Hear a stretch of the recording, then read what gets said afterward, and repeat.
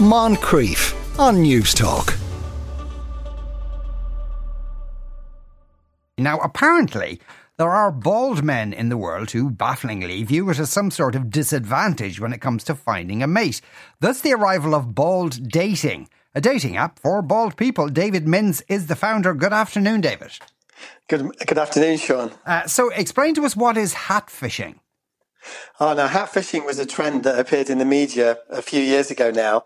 And I think everyone's familiar with catfishing, where people are sort of making stuff up on their dating profiles. Well, hat fishing is really targeted to guys who are nervous or not have the confidence about their hairline, are wearing a hat in all of their dating profile photos, turning up to the date, and then the lady's feeling duped when she realizes that he's follically challenged.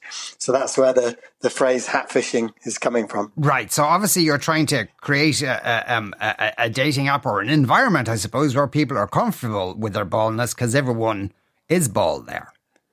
Yes, exactly right. I mean, it's all about sort of owning it, being confident. When I saw it as a trending news story, I specialize in niche dating sites. So I know the technology there, and I thought, I've got no hair either. I know that side of the market. I'm going to put those two together and just say, this is ridiculous. Like, if you've got no hair, it doesn't really matter. Just go with it. Although there are a lot of people that are not confident about it. In research, although it may be biased from the International Society of Hair Loss Surgeons in the US, that 66% of men are concerned about their hairline when they're dating. So it seems to be a problem. But, I think it's really just about confidence. I think confidence is more important than hairstyle. And so you have, I assume, predominantly bald men looking for love.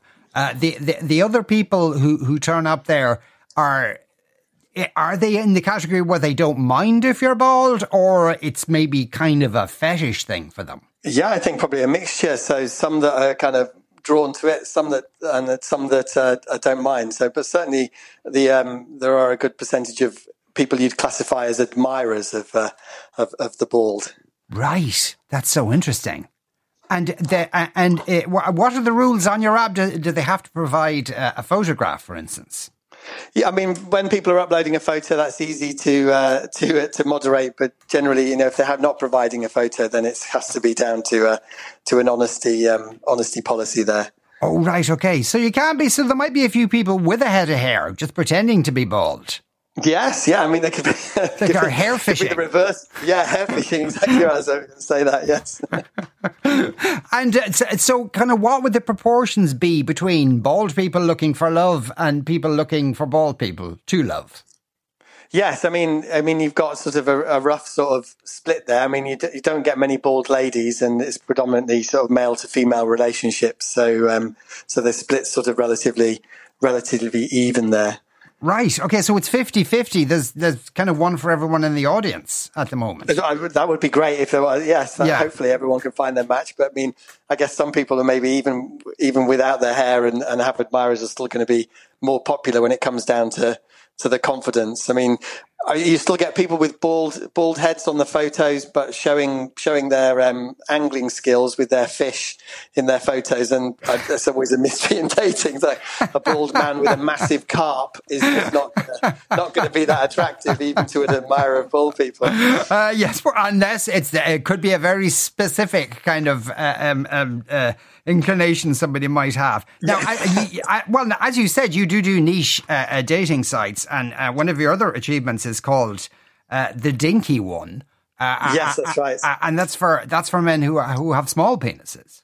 That's right. So that's for any guy who has a below average penis size, which is 5.5 inches, and admirers of them. And that site is incredibly popular. It's 150,000 people who use that. So it's the largest small penis dating site in the world by a long shot. Yes. And so would the LGBT representation on the Dinky One be larger than it would be on bald dating?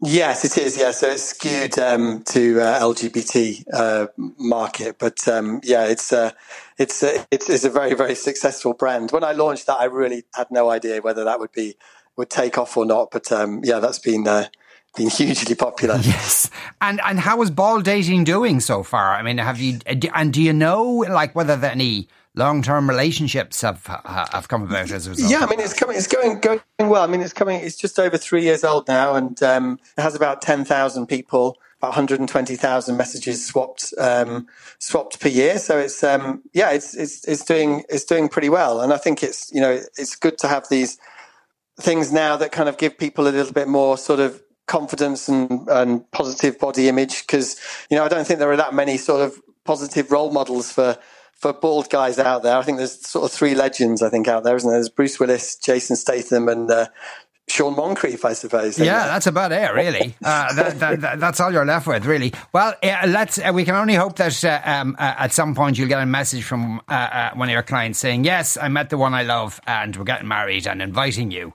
Yes, that would be good. Yeah, I'm always open for invites. Yes. Yeah, and telling you have to buy a hat, because obviously it's a wedding. David, thanks a million for talking with us today. That's David Minns there, the founder of Ball Dating. Moncrief, weekdays at 2 p.m. on News Talk.